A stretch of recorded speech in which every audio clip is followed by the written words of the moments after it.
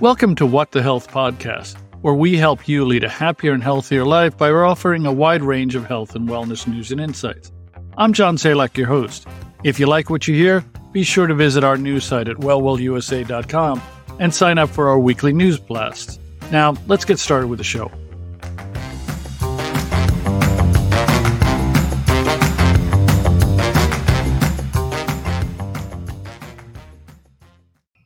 HIV still rages in the U.S. and worldwide.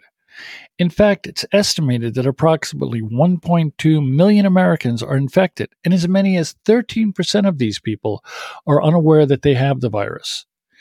The good news is that infections are declining, down by more than 10% annually since 2017. Beyond this, treatments are more effective than ever, allowing those with the virus to live longer and healthier lives. Yet, the HIV threat remains real, significant, and deadly. More than 30,000 Americans are still diagnosed every year with the virus. Infections are also still more likely to impact gay and bisexual men, as well as certain other racial and ethnic groups more than others. Finally, thousands are still dying from HIV.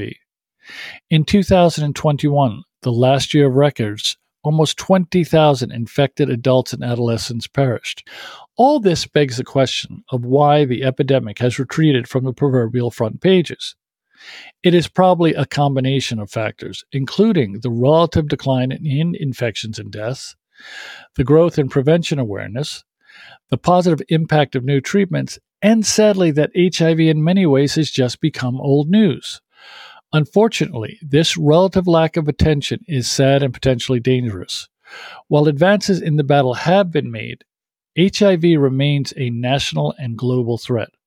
A threat that is all the more challenging because it remains shrouded by misconceptions and stigmas that all help to prevent the problem from being eliminated. Our next guest is here to help us refocus on the problems, treatments, and solutions that may eventually eradicate HIV. Welcome to this portion of What the Health. The best portion of our podcast is when we interview someone with great insights and knowledge about important topics. And today we're speaking with Professor Angel Algarin of Arizona State University, the Sun Devils, based in Tempe. We're talking about a very serious issue today and really where public perceptions of that issue have evolved in the last, 20, 30 years. And that, of course, is HIV and the AIDS epidemic. So I'd like to welcome Professor Algarin to the broadcast. Professor Algarin, give us a little bit of background on your study and research focus. My major focus is on social epidemiology and how stigma is a fundamental driver of HIV health inequities. Particularly, I mostly look at men who have sex with men and sexual and gender minorities, specifically among Latinos. And we're going to get into that in a little bit. I mean, the focus on Latinos, because I think that's an interesting perspective for many people. But there seems to be not as much general focus on HIV and AIDS, at least in the general population. Would you agree with that? And if so, why? So generally, I work with HIV every day. So for me, I get to hear about this all the time. I'm kind of in my own echo room. But when I go out into the community, I tend to agree with what you're saying. I think that conversations surrounding HIV have really lessened. And for some reasons, that is a good thing because it's no longer that pressing public health issue. And so by that, I mean, the reason I think that these conversations have lessened a little bit is because we have effective treatment for HIV. And so when people are living with HIV on their antiretroviral therapy to reduce their viral load, they can live long and healthy lives with HIV. We also have other preventative measures like pre-exposure prophylaxis or condoms. Condoms are still effective, but pre-exposure prophylaxis is a pill that folks that are at high risk for acquiring HIV can take once a day to prevent the acquisition of HIV by more than 90%. And some studies even estimate this to be as high as 99%. So we have effective biomedical interventions that are being implemented right now to reduce the HIV epidemic in the United States. The group was focused on men who are having sex with men or people who were picking up HIV from infected needles. Are these groups as active as they used to be or as out in front? Is that a factor? The advocates for protection. I think that is a huge factor. we still have our advocates out there that are really driving these conversations that are part of the community and talking about HIV. And a lot of the times there may not be on social media or they might not be in interviews like this one, but they are talking within their communities and really leading those conversations for the people that need to hear those conversations the most. And that brings up an interesting point. For someone who wouldn't be in a community or a demographic that may seem at high risk, is it important that these individuals also be aware of the continuing issue and problems surrounding HIV and AIDS? Or it's obviously 100 significant, but how significant, I guess, is what I'm saying. I think this is for two reasons. 80% of people living with HIV know that they're living with HIV in the United States, but that leaves a 20% margin of people that don't know that they're living with HIV. And so, as part of one of the CDC's recommendations, it's recommended that people get tested for HIV at least once in their lifetime. And then for other risk behaviors, you should be tested regularly. And so we should be having these conversations because HIV indeed affects everyone. It does tend to focus primarily on men who have sex with men, who make up 2/3 of people living with HIV or with new diagnosis in the United States. More highly affects people who are injecting drugs. And so it's important for us to have these conversations with everyone for the first part, because people need to get tested or should be tested, at least by recommendation. And then secondly, you may know somebody within your social network that maybe falls under one of these demographics. And it's important to have these conversations of, I want to have this conversation with you because you're somebody I love. And have you thought about using PrEP and having that open and honest conversation? Are people still reluctant to get tested for HIV? Is there a stigma around getting tested? And God, HIV, AIDS, I know they're incredibly serious. I'm not undermining it. People tend to not want to know if they're sick, or at least there is an element of people not wanting to know if they're sick in general. But when you talk about something this dangerous, does that also have an impact on why information awareness is so critical? Those are sort of two different questions. So I'll address your first question around, is the stigma still there to get tested for HIV? And I still think that the stigma within getting tested for HIV is not so much the testing aspect of it, but it's that if I am positive, that there's going to now be this stigma against me because I'm living with HIV.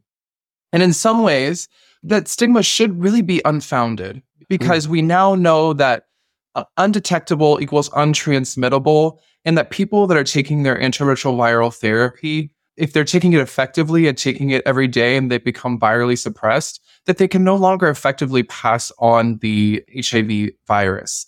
But still, that stigma remains with people who are not living with HIV or maybe a little bit not as informed about the advances in HIV science. Do you think people who are at high risk, they're obviously, I would assume, it's always dangerous to assume, but I would assume people who are in high risk groups are more aware of the dangers. Do you think that's accurate? I would say that for some, that is accurate. And I think that reflects in who is accessing interventions, biomedical interventions like pre-exposure prophylaxis. When we're looking at some of the rates between the different racial categories, those who are eligible for PrEP are people that have indications for a higher risk category for acquiring HIV. Among those who are white, 78% were actually prescribed pre-exposure prophylaxis. But when we're looking at our African American and Black population and our Hispanic Latino population, only 11% of those who were eligible for PrEP and 20% of those who were eligible for PrEP, respectively, were prescribed pre-exposure prophylaxis. So there you can see an over 50% difference of who is accessing PrEP. And I think that some of that disparity is made up because of the lack of health communication efforts that target these populations. That's obviously part of the focus of your work, or one of the projects you're working on, really addressing intersectional stigma through coping and resistance and resilience to various products.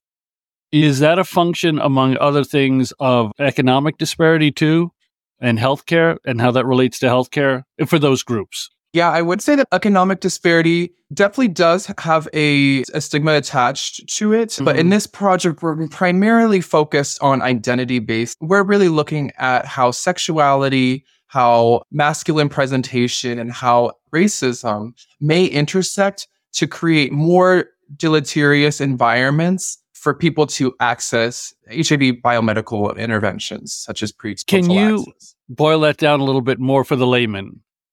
Yeah, for sure. So we're really looking to see how your different social identities can make an environment that is either more beneficial to you or less beneficial to you. So if I am a Black gay man going into a healthcare setting, I have the opportunities to be stigmatized against because of my race or because of my sexuality. And there may be even a heightened sort of effect in that scenario because just historically, the sexuality stigma that occurs among the Black population, those cultural nuances, may even be heightened among Black men who have sex with men, versus if somebody who is white and heterosexual was walking into their doctor's office, they don't really have to worry about facing stigma due to their sexuality, and they don't have to worry about facing stigma due to the color of their skin. And so these are the types of things that we're starting to look at and break down.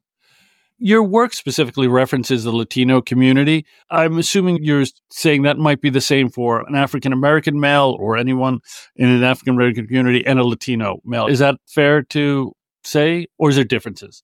Yes, I mean, I would definitely say that there are differences just based on the nuances of the different sort of cultural aspects, but largely the racism that Black and African American and Hispanic and Latino folks face are operationalized similarly, but on different cultural aspects. People make great mistakes assuming there's one single Latino or Hispanic culture. Obviously, there isn't. There's a same thing with African Americans, but within the African American culture, and that's large, and within the Latino culture or Hispanic culture, are there cultural elements that make it even more difficult within those communities to address or deal with HIV or AIDS? Yeah, 100%. So we're talking about Black and African American folks. The wrongdoings of previous scientists and medical professionals have really had longstanding effects on Black and African Americans' trust in our medical system. So when we look back at the Tuskegee trials, and really one of the examples of how our medical community had failed the Black and African American community, it's no wonder that this still continues to linger and Black and African American folks continue to mistrust our system. Also, when you look at the medical professionals that continue to make up our workforce, it's primarily people who identify as whites. And so they don't have maybe somebody who looks like them, who understands and has lived those cultural experiences that is talking with them within their office. And so I think that's also another large aspect of that also breeds medical mistrust among this population.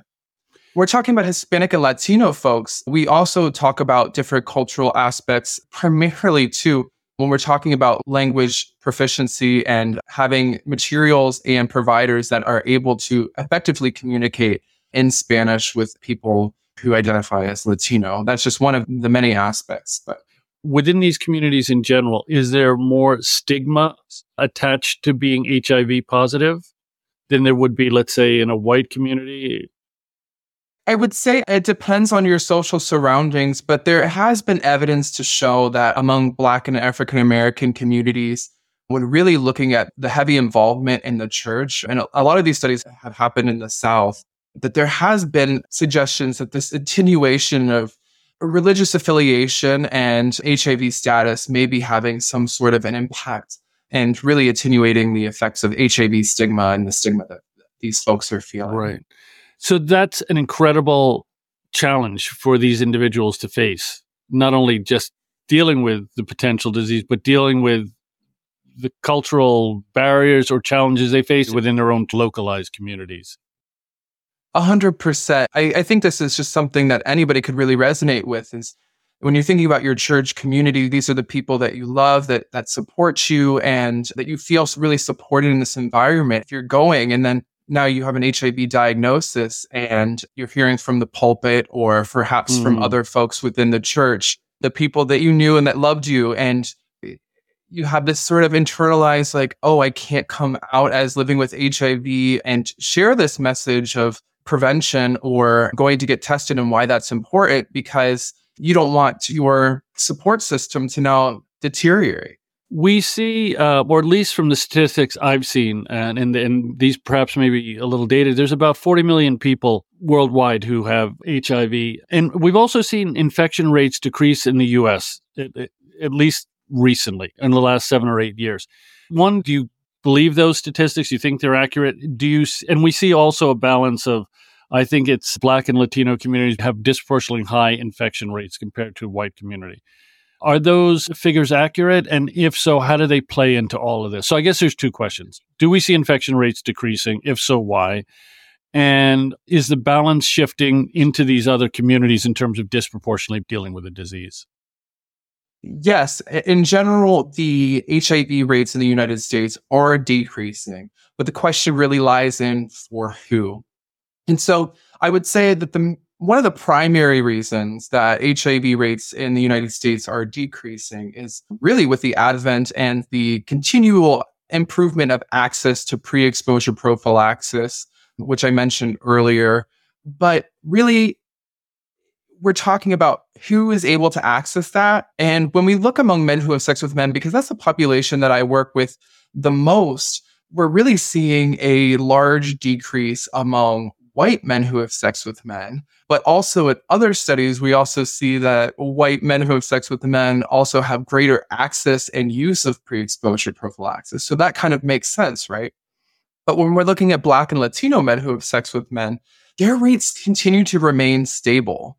And so that's why I say the question needs to shift from overall, are we seeing decreases to who are we seeing decreases among and who are we not?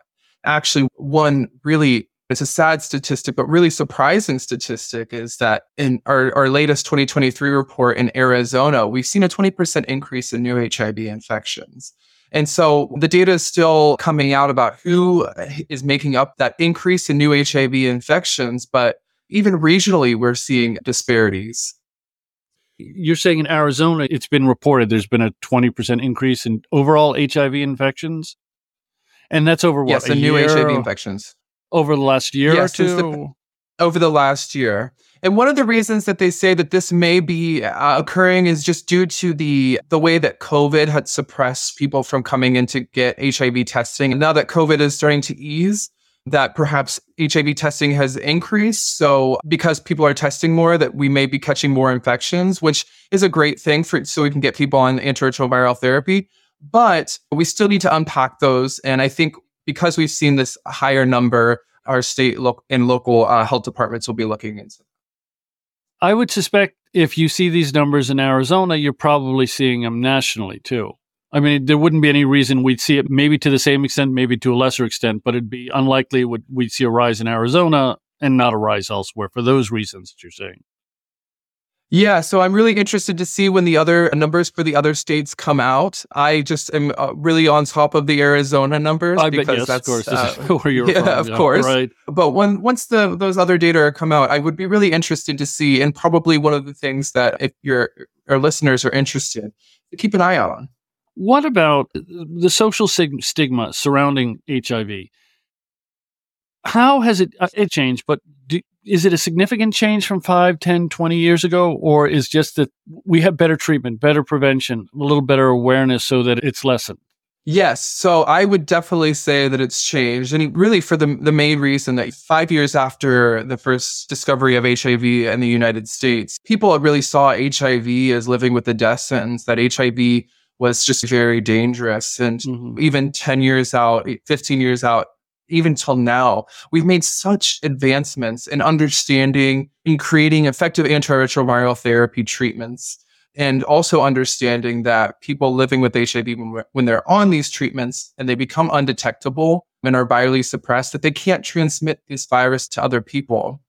And so I would say that these sorts of messages and these scientific understandings have really lessened the stigma among people living with HIV, but stigma still remains because while us scientists can sit in our office and come up with these scientific advancements, it's also important to be able to effectively share these advancements and this knowledge with communities. And so I would say that the majority of the people that I am around probably know the U equals U, undetectable equals untransmittable message, that this is not really well understood among the general US population. It is probably one of the largest reasons why HIV stigma continues to persist. Do you see a rise in anti-gay attitudes given some of the other rises we see? And do you see that having any impact on stigmatizing people and then stigmatizing those with HIV? Yeah, I would say this is more anecdotally. I mean, I identify as a gay Latino scholar, but I would say that there is a bit more of a fear of being in public places, but I don't feel comfortable making any scientifically based Yeah, no, statements on that. that's fair enough. And anecdotally, do you see the students coming in? Are you teaching in your interaction with students? How do you perceive their attitudes towards Yeah, so HIV?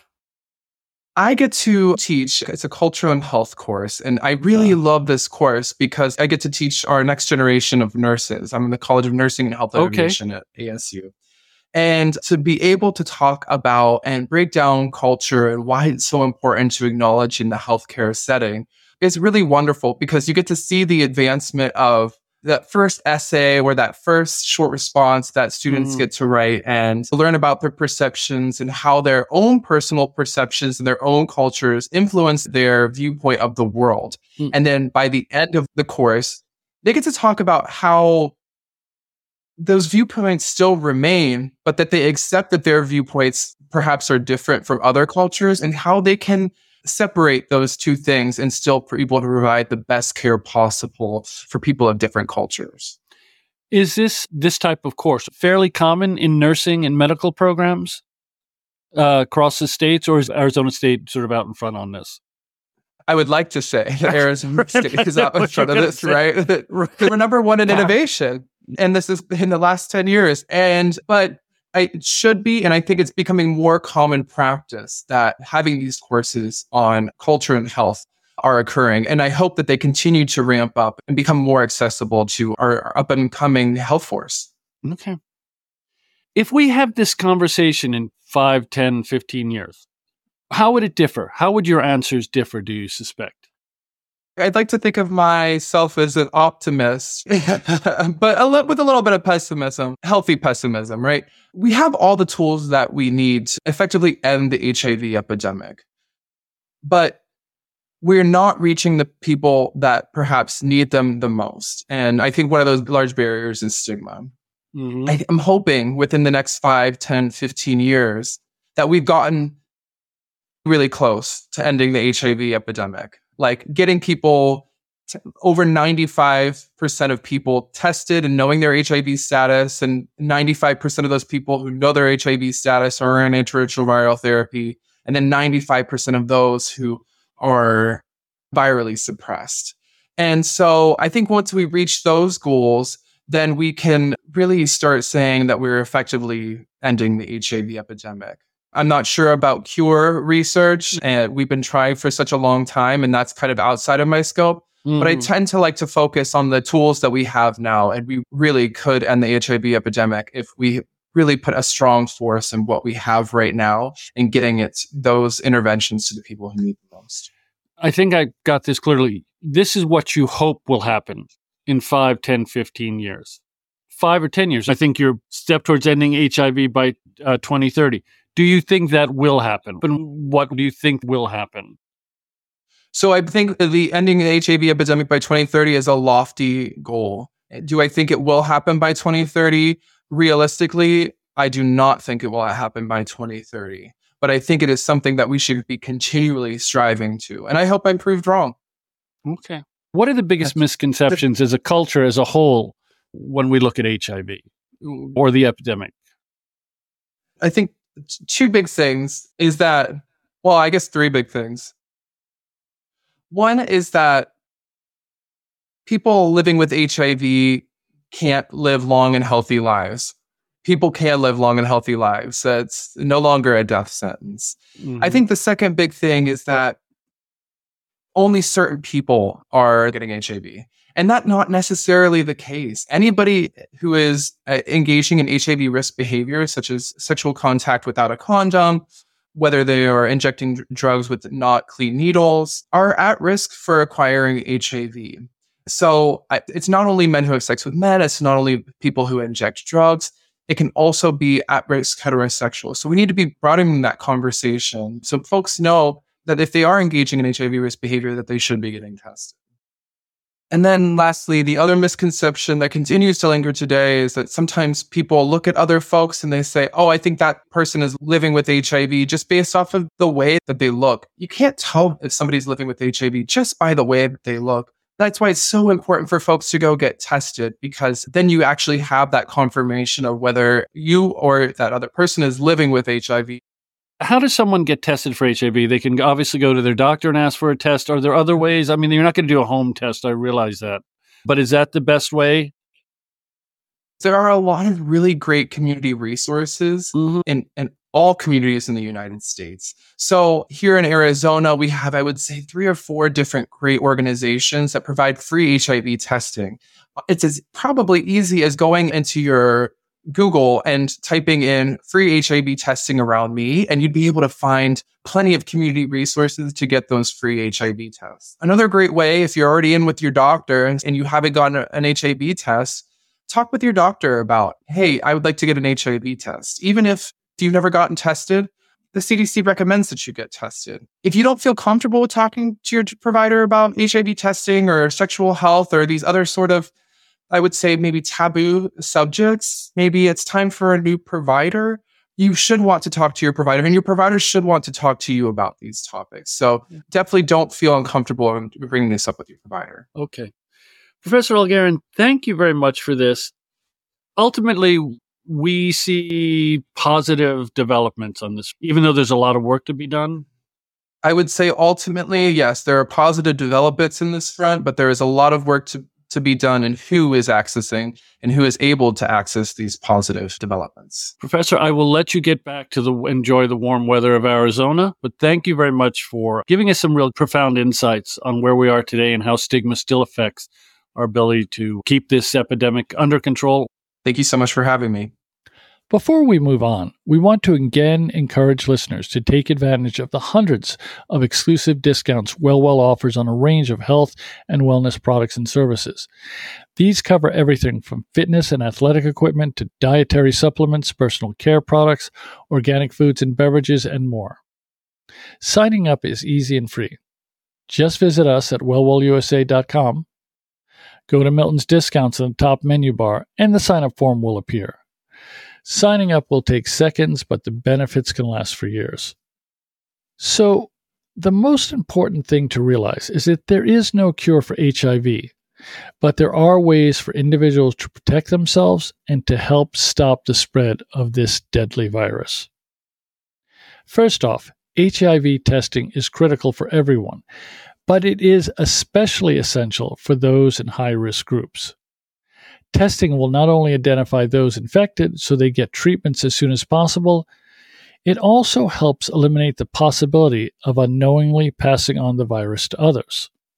Personal awareness of the risks, precautions, support, and treatments available is also an important component in the battle against HIV.